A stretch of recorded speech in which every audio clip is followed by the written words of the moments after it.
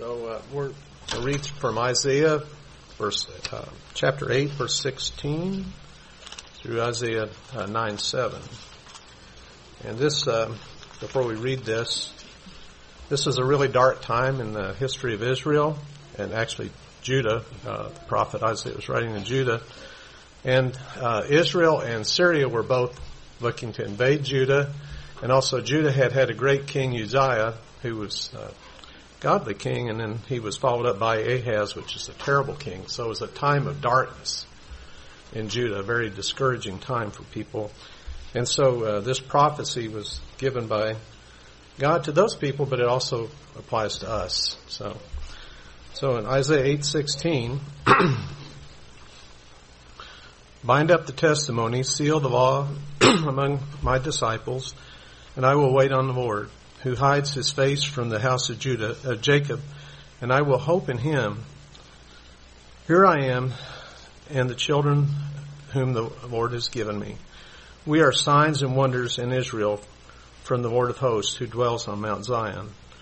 And when they say to you, seek those who are mediums and wizards, who whisper and mutter, should not a people seek their God?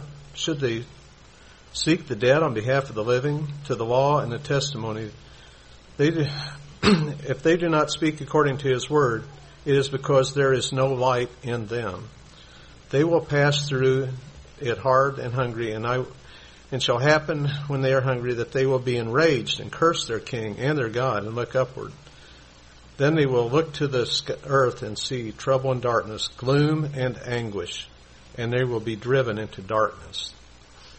Nevertheless, the gloom will not be upon her who is distressed, and when at first he is lightly esteemed, the land of Zebulun and the land of Naphtali, and afterward more heavily oppressed her by the way of the sea beyond the Jordan in Galilee of the Gentiles. The people who walked in darkness have seen a great light. Those who dwelt in the land of the shadow of death, upon them a light has shined. You have multiplied the nation and increased its joy. They rejoice before you according to the joy of the harvest, as men rejoice when they divide the spoil. For you have broken the yoke of his burden and the staff of his shoulder, the rod of his oppressor, as in the day of Midian. For every warrior's sandal for the noisy battle and garments rolled in blood will be used for burning in the fuel of fire. For unto us a child is born, unto us a son is given, and the government will be upon his shoulder, and his name will be called Wonderful, Counselor, Mighty God, Everlasting Father, the Prince of Peace. And of the increase of his government and peace there shall be no end. Upon the throne of David and over his kingdom, to order it and establish it with justice and with judgment and justice, from that time forward, even forever. The zeal of the Lord of hosts will perform this. With me to Micah chapter 5. We're going to begin there, and just a couple of things to point out. We're going to look at a lot of different verses, so if you are up to it and want to do Bible drills with me, you can turn there, or you can just listen as I read them, but we'll be looking at a lot of verses. But I also want to talk, if we go back to the schedule, just to give you a heads up of what's coming in 2024. We've got 3 conferences that we're planning. One of them we've told you about. So the first one is coming in January, and we're going to have in the 3rd weekend of January a joint conference with Sepulpa Bible Church. And they, you might remember in the summer they had me speak at their family camp, and what we did is went through the whole book of Hebrews in 4 lessons, but just pulling out of that the main theme of Hebrews, which is the supremacy of Christ. And so very Christ-centered and very worshipful, and so they were gluttons for punishment and asked to do it again for their whole church. And so I'll be preaching there Saturday and Sunday, and there'll be 3 lessons on Saturday, and there'll be in the middle of that a potluck lunch, and so we want to encourage all of you to go to that. And then on Sunday, we will meet here, they'll meet there, and I'll be preaching there, and we'll pipe me in here for you all to see. So we're trying to do this all together, and hopefully churches, two churches, godly churches, get to know each other a little more and working together for the purpose of Christ. Then after that, I've sent out an email about the dinosaurs coming to GBC, so we'll be having Creation Truth here. So I know the kids are going to be loving that, and big kids as well. And so we're working through getting all that nailed down and everything. And the deacons were up here yesterday measuring because, dinosaurs are big, right? So, they weren't used to being confined to buildings our size, right? So, and so we're trying to see where everything's going to fit, what will fit, what won't, and so forth. But they have some cool skeletons and, dinosaur bones and all kinds of stuff like that. And then on Sunday, there'll be the president there, Matt Miles, will be preaching on Christ the Creator. So it'll be, again, Christ-centered. And then in September, the weekend of the 15th, John Connor, who we've supported for a number of years in his missions work, we're going to have him as the keynote speaker for our missions conference then. So we're looking forward to that as well, and he'll be telling us more about how God is using people in Latin America as He's raising up believers there and then sending them out into the world. And that's really awesome because, we always think about people from either Europe or now more so the U.S. going out into missions. Now we get to see our brothers in Latin America, God's raising them up and sending them out as well. So looking forward to that. And so that's what we have, some of the things in 2024 to look forward to. Okay. We're going to talk today from a number of different scriptures about Jesus, the promised hope for peace. Jesus, the promised hope for peace. You remember last week we explained our hopeless lack of peace. So all of us, ever since Adam and Eve sinned, every human except for Jesus suffer this tragic situation. We're born into this tragic situation where we have this hopeless lack of peace. And so we said last time, on your own, you men, women, and young people, you have no hope of experiencing true peace. And although I did give you a pointer to the future, you still might look at that as you see the biblical commentary on our situation apart from Christ. Is there any hope? And if there is hope, from where does that hope come? Well, our God is so good. He is gracious. He's merciful. And He not only has given us hope, but He also has made promises to us. He gave us those promises ahead of time. Not only did He plan everything out as to how He was going to provide a remedy, how He would give people who have no hope a real hope. He not only planned it, but He told us ahead of time what He was going to do, so that the people of the Old Testament were able to look forward to what God was going to do. And we're going to explore that this morning. The promises that He made to them. And then next week we'll look at the fulfillment of those promises. And of course you know where we're going with that. And that's kind of obvious from the season, but also the things we've been saying. But today what we're going to do is try to look at it from the Old Testament perspective primarily, to see the setting for the fulfillment that we'll talk about next time. So our main proposition today is this: Yahweh promised to provide peace through the Messiah. As we put together all of these passages in the Old Testament about the promise of peace, we find this, that Yahweh promised to provide peace through His Messiah. And we're going to learn something about that Messiah that I want you to kind of tuck away and hang on to, because we're going to bring it up as we go throughout this. We're going to find that Messiah will actually embody peace. It's not that He's going to do something and say, here is peace. We're going to see that He is our peace. He embodies peace. What that means for us then is that in order for us to experience peace with God and then ultimately peace even with men, is to have a personal relationship with the one who embodies peace. You see, so that's why when we get into the New Testament, we find that it's a personal relationship that you have to have. It's not that you're born into the right people group like the Jews. It's not that you've done this or this. You have to have a relationship with the one who embodies peace. And he is the one we're going to be talking about today. So we start with this proposition that Yahweh promised to establish peace for His people. And let's talk for just a minute about the promise itself. And so we're going to spend a good bit of time in Isaiah, but stay here in Micah for now. And we're going to come back again and again to Isaiah because he talks so much about it. But Isaiah peeked into the future by God giving him this view of the future, and he could see a future day of peace for Israel. And when he saw that, he praised the Lord, and he said this, Yahweh, you will establish peace for us, since you have also performed for us all our works. Isaiah 26:12. See, it is God who provides the peace that we need. And in reality, everything good that happens through us, He provides that. That's what Isaiah is saying there. And he worships God and he says, the peace that you are working, the peace that we're going to have, it's you who will provide that. It is your work.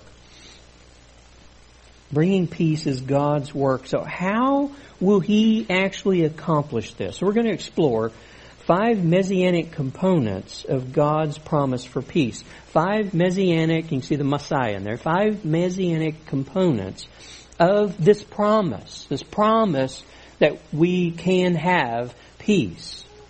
First, the first component.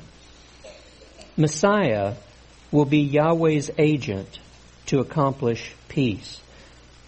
So Yahweh is going to actually work through Messiah. Yahweh said, I am going to provide peace. But then He says, in the way I'm going to provide it, it's going to be through Messiah. Okay? So we're going to talk about now who this Messiah is. So here in Micah chapter 5, beginning in verse 2, and you can hear, a lot of these things they're Christmas verses, if you will. The Isaiah 7 and 9, that we had some of those read just a bit ago. This one, I want us to not just think Christmas when we come across these verses, but to see what's the point. What is God saying? What's He promising here?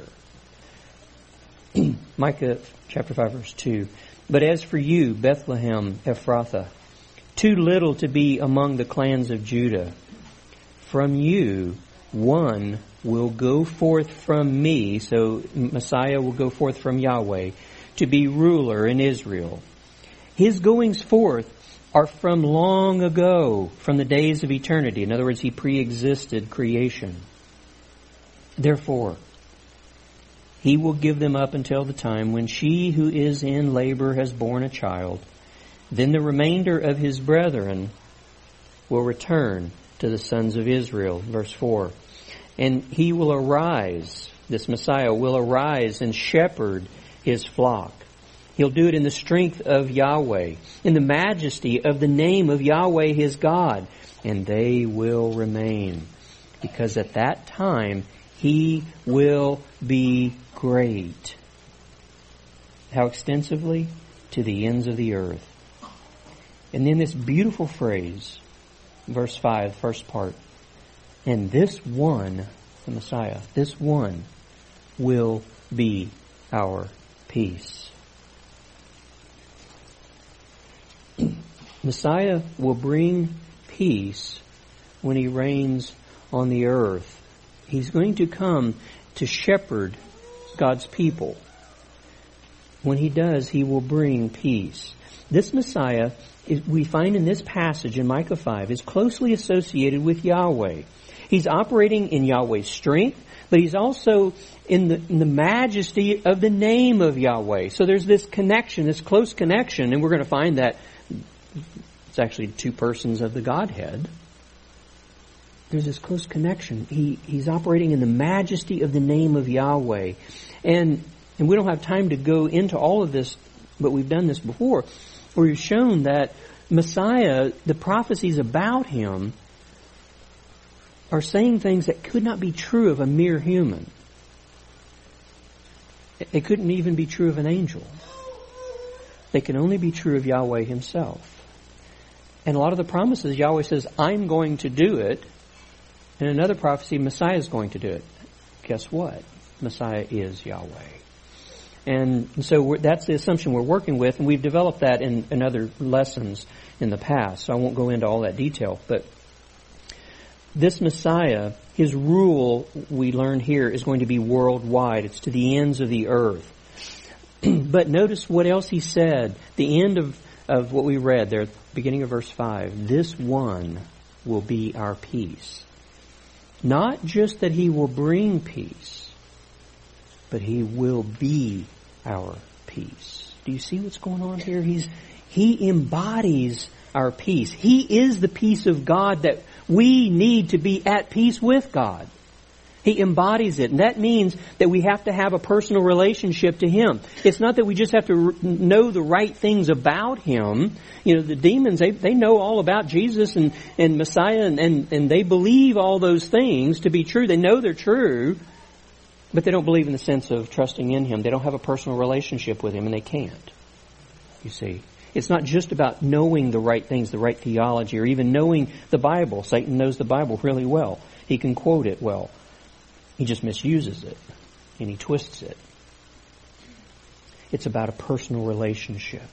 Now turn to Isaiah chapter 7. So you go back to the left, a good ways there, before Ezekiel and Jeremiah. Isaiah 7, another one of those we might call a Christmas verse, and think of it that way. But I hope that in this lesson we'll see that there's so much going on here, and it's something we should be thinking about year-round. But it is good that if we hadn't been, at least now we're doing it, right? Okay? So, here in Isaiah 7, think about what's happened in Isaiah's day. And so we can go ahead and go to the next slide where I've got a map there. And Brent mentioned this briefly. But what was happening in Isaiah's day when this was written is that, you remember, Israel by that time had split into two kingdoms. So originally under David was one kingdom under Solomon, but then Solomon's son, Rehoboam the fool, he was very foolish and ended up splitting the kingdom. And you have now the northern kingdom, which is called Israel, and the southern kingdom, which is called Judah. Okay? So what happens in Isaiah's day is that Assyria, remember eventually they're going to come and take over Israel, but they're already knocking on the door. And up north of Judah, you have the northern kingdom of Israel, and that would be on the west, the left. And then you can't see it really on the slide very much, but on the very right-hand top corner and then up is Syria, okay, where Damascus is. And a lot of times they'll talk about Damascus in the Bible, and that's Syria. And so those two kings thought, if we pool our resources and if we can get Judah to join us, the three of us might be able to hold off Assyria. Okay? Well, King Ahaz is like, no, not doing that. And so they're like, okay, well, we're going to come down there, we're going to kill you, and we're going to put a puppet king in your place. Then that puppet king will do what we say, and then all three of us together can go and we can fight against Assyria. Now, God already said that they were going to take them over. But they're like, we don't care what God says. We're going to fight back and we're going to keep them from coming. Okay?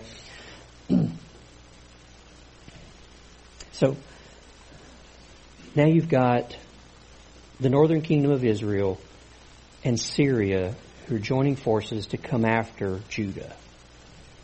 And King Ahaz of Judah was terrified. And he's fretting. What do we do about this? So God sends Isaiah, the prophet, to comfort him, to encourage him, to trust in Yahweh. God has already planned all this out. You don't worry about it. He's going to take down those two kings that are going to want to come after you. But Ahaz is like, I don't know about that. And so God told Isaiah, offer to Ahaz a sign, that I'll give him a sign. And Ahaz, for whatever reason, he just rejects it. No, I'm not asking for a sign. And God gave him one anyway. Look, Isaiah chapter 7, verse 14. This is the sign. Therefore the Lord himself will give you a sign.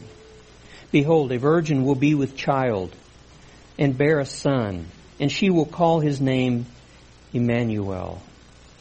He will eat curds and honey at the time he knows enough to refuse evil and choose good.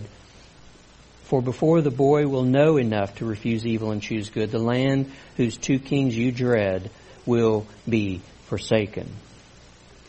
And so, what God is doing here is He's giving a sign. He says, okay, there's going to be born of a maiden. Now, that literally won't be a virgin, but that's to come. A maiden is going to have a son, and she's going to name him Emmanuel. And before that boy is old enough, as he says, which about 12, the two kings that you fear,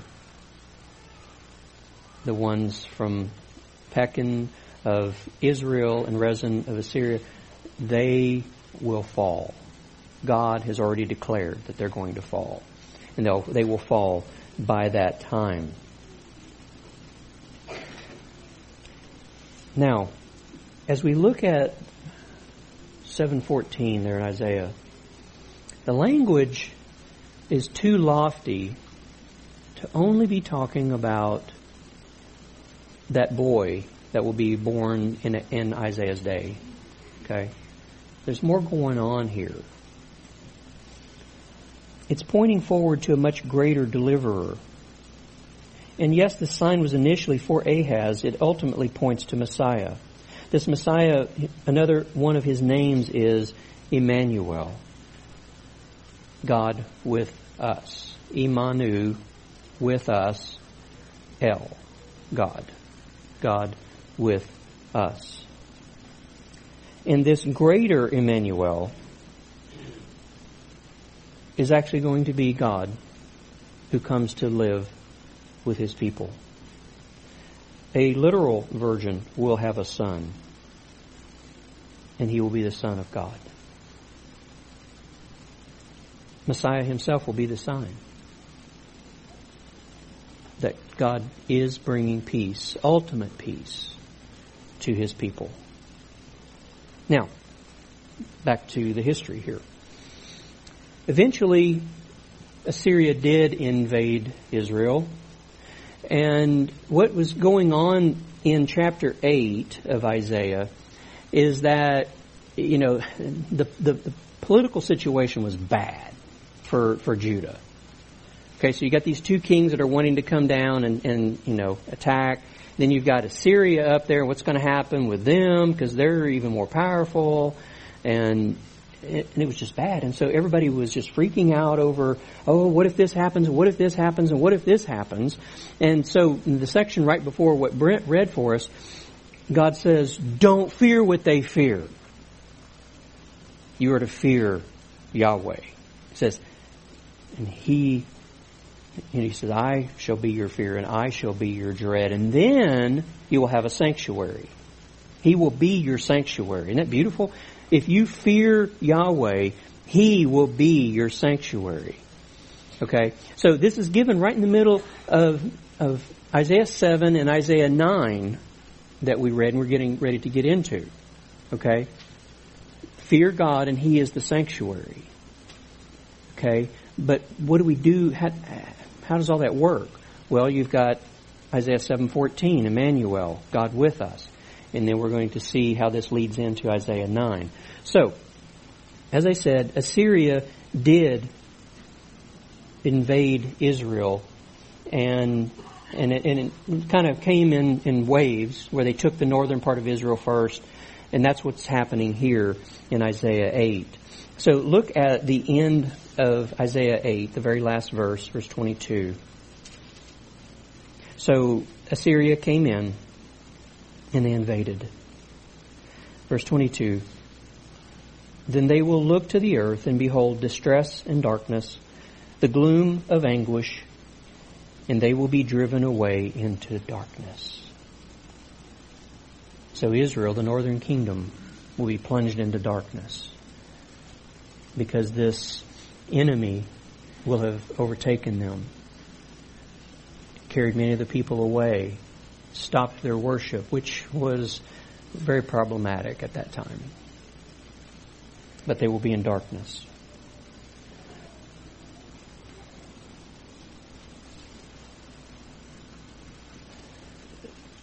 He's going to mention the lands of Zebulun and Naphtali in just a minute. We're going to read more.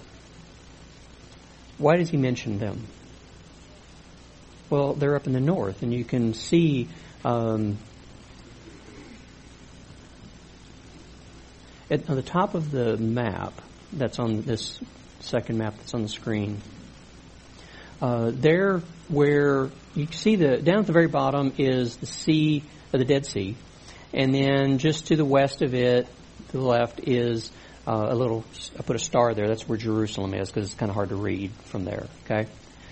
Then if you go straight north up the Jordan River, you get the Sea of Galilee. Okay, that's where a lot of Jesus' ministry happened. Remember, so the region of Galilee. Well, just to the west, the left of that, you'll see underlined up at the top. There's Naphtali. That was, and this is a map of the 12 tribes, or at least some of them. And you've got Naphtali up there near the top, and then right below that is Zebulun. Okay, and I've got those underlined in yellow, so you kind of know that is the route that the Assyrians took when they came from the northeast. And they came down around the Sea of Galilee, and they came right through Naphtali and Zebulun, and then eventually came all the way down to just north of Jerusalem there and took all that over. But Zebulun and Naphtali are mentioned here because they're the first to fall to the Assyrians. They're the first to be plunged into darkness. And there's another reason which we'll see when we get to the end today. Though they've been plunged into darkness, the end of chapter 8, there is hope. Look with me now at chapter 9. Isaiah 9, verse 1. But there will be no more gloom for her who was in anguish. In earlier times, he treated the land of Zebulun and the land of Naphtali with contempt because of their sin. This is talking about what God did to them. But later on, he shall make it glorious. By the way of the sea, that is the Sea of Galilee, on the other side of Jordan, Galilee of the Gentiles, and Galilee of the Gentiles became the name of the region where Zebulun and Naphtali were. Verse 2, the people who walk in darkness will see a great light. Those who live in a dark land, the light will shine on them. And then he says here to God, you shall multiply the nation, you shall increase their gladness, they will be glad in your presence, and as with the gladness of harvest, as men rejoice when they divide the spoil, for you shall break the yoke of their burden, and the staff on their shoulders, the rod of their oppressors, as at the battle of Midian. For every boot of the booted warrior in the battle tumult, and cloak rolled in blood, will be for burning, fuel for the fire. And in this beautiful verse, for a child will be born to us, a son will be given to us, and the government will rest on his shoulders, and his name will be called Wonderful Counselor, Mighty God, Eternal Father, Prince of Peace. And we'll come back to verse 7 in a bit. What he's saying is that just as Assyria invaded Zebulun and Naphtali, so Messiah will come to Zebulun and Naphtali. But he will bring the light. A great light will dawn upon them. Those who were in darkness will see a great light. But we learn a good bit more about this Messiah in verse 6. Let's talk about that.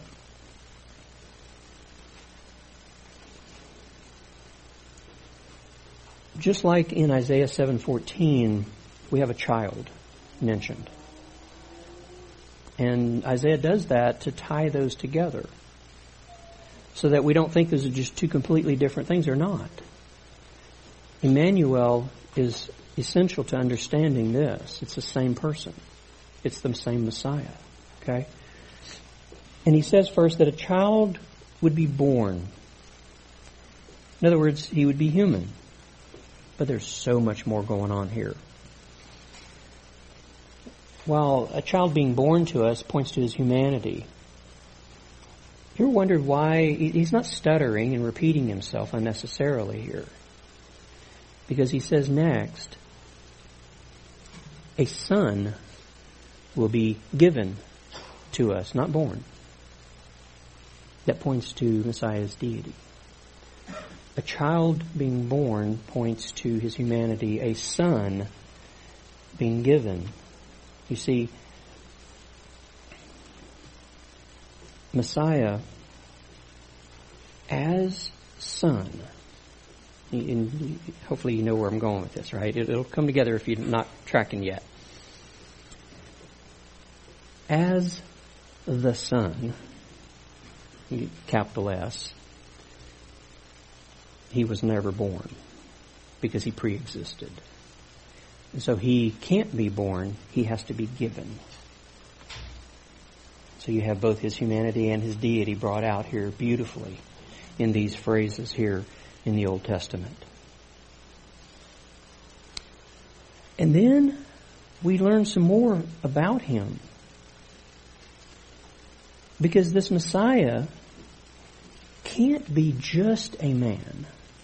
He had to be man, a man, but he can't be just a man. Because think about the titles here. At the end of verse 6. His name will be called Wonderful Counselor. And then this, Mighty God. There's only one God. But he said that's Messiah's name, Mighty God. So that's why we have the doctrine of the Trinity. There's three persons, and Messiah is one of those persons. He is, and see, that can't be just a man. Eternal Father, again, you see, that's why he's given here. See, there's a hint to us to help us understand that. He's given to us rather than being born as Son because he is eternal. He has pre-existed for all eternity. He was never created, never born as Son. And then Prince of Peace. The titles are too lofty to be anything other than God. And see, do you see the hope here? Because not only do we have in this his greatness and how, yes, he is able to do this. But the hope comes in this, that the child is born to us, God's people. You see, this is not just some abstract theology. He is born to us. And he is given from heaven to us. You see that? You see that the personal nature of this that God intends? It's a personal relationship with God himself because Messiah is God.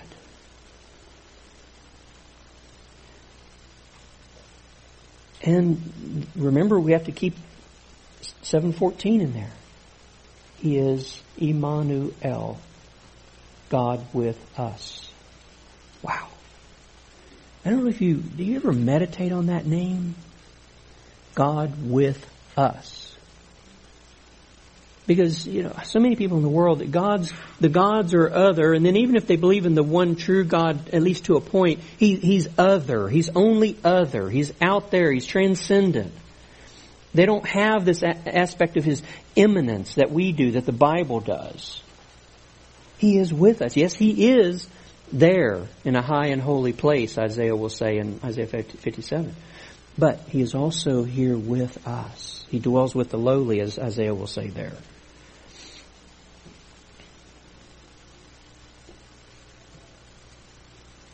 So this child in 9:6 is the same child in 7:14, Emmanuel. You see, Messiah will arrive as a helpless child, seemingly insignificant. He came in humility rather than clothed in glory. As David's son, Messiah will reign on David's throne on the earth. We're going to see that when we get to verse 7 later. As God's son, the eternal, that we just read about, the eternal Father, Messiah will reign from God's throne in heaven. And you can think Psalm 2 there. Okay? So, this lofty language. And so Isaiah's names for this child, they culminate in this one name, this fourth pair that he puts together, Prince of Peace. And peace does here include the absence of war and conflict. But it is much broader than that. It points to that deep sense of peace, blessing, and joy of the Hebrew idea of shalom. Shalom in the Old Testament refers to completeness, wholeness, harmony, fulfillment. That's what they mean by peace in the Old Testament when they use shalom. That's the kind of peace we can have with God. And ultimately with others. Okay? When Messiah comes to reign over the earth, there will be peace, as we find here. And because He's the one who causes the nations to be at peace, He's called the Prince of Peace. He's the Prince who actually will accomplish peace. But how can He produce peace when the world has never really known peace after sin came into the world? You think about it. I mean, very early on there's murder. And then it just gets worse throughout all of history. To today, just read the news. It's bad out there. The world is in a mess. There's not been peace. How can He do this? Well, as wonderful counselor, Messiah has the divine wisdom to know how to rule so that there will be peace. As mighty God, He has the power to make it happen. As eternal Father, He cares for His children, and He plans for them to have a world of peace in which to live. And when we arrive in that kingdom and experience for ourselves what He can do, we too will call Him Prince of Peace. Amen? Okay, so all of that was, who are we talking about here? Now, I haven't really named Him yet, although you know where we're going. We talked about the who. Okay? Now, let's look at some other components of this Messianic components of this promise that God has given to bring peace. So second, Messiah will guarantee peace through the new covenant. Through the new covenant. Turn over to the right to Ezekiel 34. Ezekiel 34.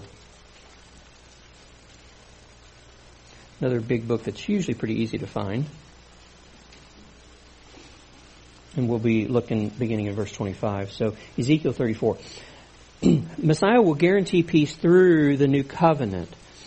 So what we find in some of these verses we're going to look at and others that I'll just refer to, Yahweh is going to accomplish peace through a covenant of peace. That's just another name for the new covenant that we find as we put all this together. So it's going to be this covenant of peace that He's going to bring about for His people. He does all of it, remember. We already said that. This is the new covenant. And just for context, remember, when we get to Ezekiel 36, that's one of the great big passages about the new covenant. Okay? So that's going to be right in the heart of what we're going to be talking about here. So, just referring to Isaiah 42, verse 6, Isaiah 49, 8, it talks there about Messiah Himself being that covenant.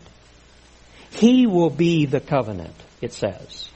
God will give you as a covenant to the people. You see, so it's not just that Jesus, we're going giving it away a little bit, brought in that new covenant, that effected that new covenant, but the Old Testament says He is the covenant. Okay, again, you have that personal relationship that's required. Okay, He will embody the covenant of peace. Okay, now Ezekiel 34, beginning in verse 25. And God's saying here, And I will make a covenant of peace with them and eliminate harmful beasts from the land. So you kind of see in the kingdom what this is going to look like. So that they may live securely in the wilderness and sleep in the woods. And I will make them and the places around my hill, there in Jerusalem, a blessing. And I will cause showers to come down in their season. They will be showers of blessing. Also the tree of the field will yield its fruit, and the earth will yield its increase. And they will be secure on their land. Then they will know that I am Yahweh. See, it's tied to people knowing Him. This is why He's doing it.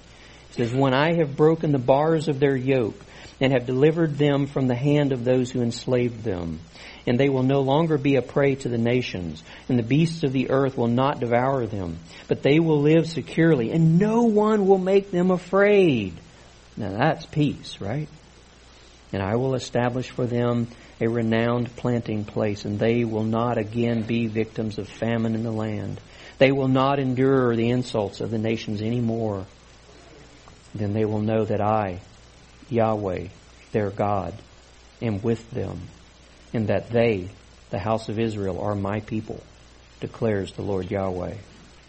As for you, my sheep, the sheep of my pasture, you are men, and I am your God, declares the Lord Yahweh. Third component. Messiah will provide peace through spiritual salvation. You see, and this is where the Jews kind of got hung up. They didn't understand that aspect, but it's like the most important one, right? He's going to accomplish this peace with God and ultimately peace with men through spiritual salvation. And, your mind may go to Isaiah 53. You think there in that graphic detail how Messiah He suffered for us in order to to save us from our sins. But there, if you're thinking like Isaiah 53, then right after that chapter in Isaiah 54, just 5 verses in, he refers to this one as Redeemer, your Redeemer. Okay, so you see, that's what he's been talking about in 53, is our salvation, to be redeemed. And then he calls him your Redeemer in 54:5. And then just 5 more verses later, he brings up again this covenant of peace. You see how all this is tied together? The idea of peace with salvation. So peace, God is not promising peace without salvation. That's what so many in the world have wanted. That's what so many of the Jews have wanted, is peace without salvation, because they didn't think they needed salvation. But we showed last week that every one of us desperately needs salvation. Okay, turn to Psalm 85. So back to the left again, good ways. Psalm 85.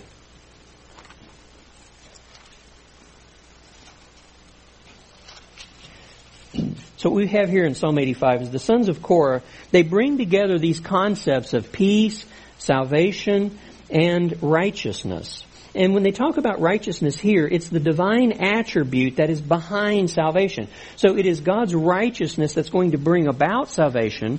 But when we get into the New Testament, that righteousness, which is God's, through salvation ends up becoming ours. He gives us His righteousness, right? And so those are ideas that this is where that's going. But right here, he's talking about God's righteousness that brings salvation. So look, Psalm 84 or 85, and beginning in verse 4. The Psalms of Korah cry out, "Restore us, O God of our salvation, and cause your indignation toward us to cease. Will you be angry with us forever? Will you prolong your anger to all generations? Will you not yourself revive us again, that your people may rejoice in you? Show us your loving kindness, O Yahweh, and grant us your salvation."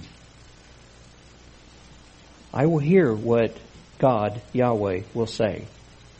For He will speak peace to His people, to His godly ones. But let them not turn back to folly. Surely His salvation is near to those who fear Him. So that ties back into Isaiah 8, right? That glory may dwell in our land. And a beautiful verse here. Loving kindness, that idea of chesed, the steadfast love of God, Loving kindness and truth have met together, and then righteousness and peace have kissed each other. And so what he's doing is he's pulling these ideas together, salvation, peace, righteousness, and he's just pulling it all in together so that you see that what's going on here is very much spiritual. It is moral in the biblical sense of things. It's not just, that you have to be born into the right people, that you do the right things. There has to be this concept of spiritual salvation. And if you are currently without any hope of peace, as we laid out last time, you need this salvation. This is spiritual healing that we're talking about. Think back to Isaiah 53:5, where Isaiah there telling about how Messiah, He took our penalty for sin when He suffered and died for us. And He said there, but He was pierced through for our transgressions. Think about it. Okay, so here's this one that He's been talking about all along, this Messiah, who we said has to be Yahweh. And all the good things it says about Him. All that He's going to do. And He's going to be pierced through? For us? For our sins? He was crushed for our iniquities. How could that happen to Him? Why Him? It had to be. It could only be Him. The chastening, the punishment for our well-being fell upon Him, and by His scourging we are healed. Spiritual healing. But that phrase, the chastening for our well-being fell upon Him, guess what Hebrew word is actually the word for well-being there? Shalom. The chastening for our shalom, our peace, fell upon Him. You see, because you and I are sinners, we had offended a holy God. Somebody had to pay that price. And it couldn't be us. We weren't capable of paying it. Because if we are to, in a sense, pay it, it's for all eternity. We can never pay it and be healed. But there was one who could. That Messiah. Messiah suffered to bring us peace. First, peace with God. So how do we benefit from Messiah's saving work? Well, it's a personal relationship with Him. If you'd like, turn to Isaiah 26. Isaiah 26, just a couple verses there. Verses 3 and 4. The steadfast of mind you, God, will keep in perfect peace. Why? Because He trusts in you. See, trust. And then He elaborates on that. Verse 4, trust in Yahweh forever. For in Yahweh, Yahweh actually is what he says literally. For in Yahweh, Yahweh, we have an everlasting rock. O sinner, put your trust in Yahweh, in Messiah, to be saved from your sins. Component 4. Messiah will bring comprehensive peace with both God and men. Turn a good ways to the right, just before you get to the New Testament, to Zechariah. So if you hit Matthew, you've gone too far.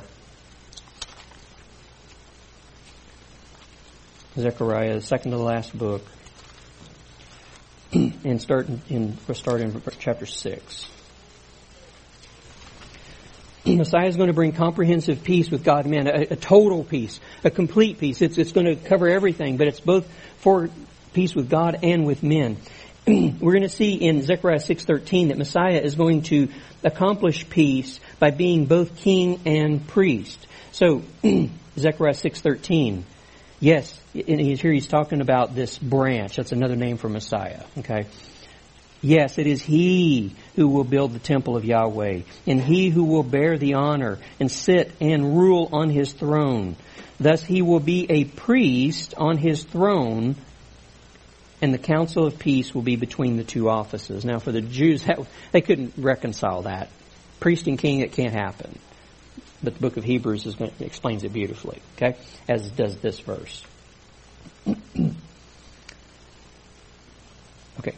Now turn to Zechariah 9. A couple verses there. Zechariah chapter 9. We're going to see that it's Messiah's priestly work of salvation that'll bring peace with God and with men. Verse 9. Rejoice greatly, O daughter of Zion. Shout in triumph, O daughter of Jerusalem. Behold, your king is coming to you. He is just and endowed with salvation, humble and mounted on a donkey, even on a colt, the foal of a donkey. That's His priestly work where He comes humbly because He's going to be the sacrifice for us, as Isaiah 53 indicated for us. But through His kingly work, He'll bring peace to the nations. Verse 10 now. And I will cut off the chariot from Ephraim, and the horse from Jerusalem, and the bow of war will be cut off, and He will speak peace to the nations. And His dominion will be from sea to sea, and from the river to the ends of the earth.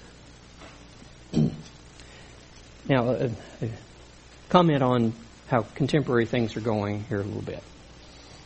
You may have heard something that sounds a little familiar that you've heard out there.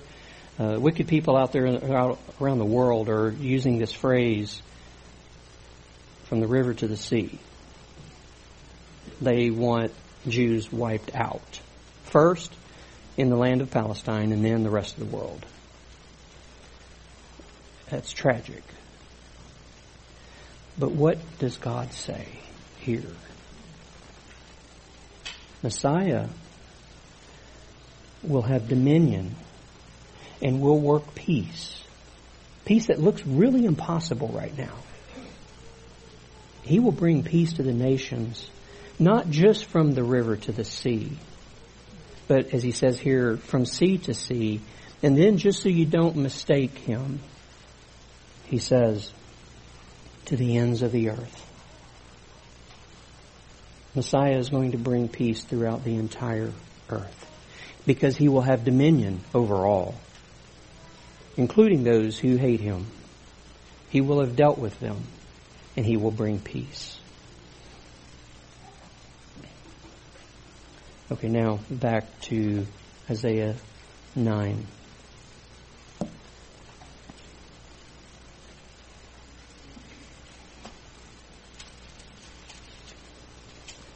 So we haven't really talked much about chapter 9, verse 7 of Isaiah. Zechariah 9:10 ties directly into this. You'll see here. Isaiah 9:7. There will be no end to the increase of His government or of peace. There will be peace among the nations. On the throne of David and over His kingdom, to establish it and to uphold it with justice and righteousness from then on and forevermore. The zeal of Yahweh Sabaoth, the Lord of hosts, will accomplish this. And so our final fifth component, Messiah will establish peace among men in His kingdom. He will establish peace among men in His kingdom. And for the sake of time, I'm just going to refer you to Isaiah 66, verses 10 through 14, for example. And there's a lot of other passages that talk about and just give you more description of the peace of His kingdom and what that's going to look like. Okay. And some of us see that as happening in an earthly kingdom first and then continuing on into eternity. And others view that as that happens, in eternity. So there's not an earthly kingdom per se. So just different ways of looking at that. So who is this Messiah? Well, it's really no secret that I've been talking about Jesus all along, right? And for one, it was in the title. And, if you've been in church more than a couple times, you know that's who we're always talking about. Because this is all about Him. Jesus, the Son of God, He took on human flesh when He was born of the Virgin Mary. And Matthew And I'll read from there, Matthew 4. Matthew quoted something we read just a little bit ago in Isaiah 9. He pointed out how the opening verses of Isaiah 9 were fulfilled when Jesus went to the region of Galilee to teach. And the region of Galilee is, guess what? It's the region of Zebulun and Naphtali. So if you go up to the top there, down at the bottom is Jerusalem, there's a little star there, and then up at the top, you see the Sea of Galilee. And right to the northwest of the sea there, right on the sea, is a city called Capernaum, and that is in the region, what used to be called Zebulun and Naphtali in Isaiah's day. In Jesus' day, it's called Galilee of the Gentiles. Okay? So, Matthew is telling us who he's talking about, who all of that is talking about. Beginning of verse 12. Now, when Jesus had heard that John had been taken into custody, he withdrew into Galilee. And leaving Nazareth, he came and settled in Capernaum, which is by the sea, in the region of Zebulun and Naphtali. This was to fulfill what was spoken through Isaiah the prophet, saying, "The land of Zebulun and the land of Naphtali by the way of the sea, beyond the Jordan, Galilee of the Gentiles. The people who were sitting in darkness saw a great light, and to those who were sitting in the land and shadow of death, upon them a light dawned." From that time, Jesus began to preach and to say, "Repent, for the kingdom of heaven is at hand."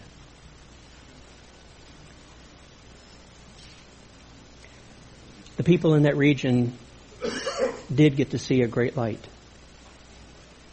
when Jesus the Messiah. Christ means Messiah. It's just Greek for Messiah. Jesus Christ, Jesus the Messiah. When he came and he went to Capernaum, you remember Peter's house there and all, right there, fishing village and stuff. When he came and he began to teach there, and he taught a lot in that region, the light shone. Because Jesus is the light of the world. As we take that into the Lord's table, I want to read just a verse that Jesus, something that he taught that ties in with that. John chapter 8, verse 12. Again, therefore Jesus spoke to them, saying, "I am the light of the world. He who follows me shall not walk in the darkness, but shall have the light of life." That's the peace we've been talking about, peace with God, the light of life. The light that shines on life, that you become the light yourself. You become light, sons of light, children of light, because you follow the one who is the light of the world. And I call upon you, those of you who still have not trusted in him, put your trust in the one who is the light. Put your trust in Jesus. You must have that personal relationship with him we've been talking about.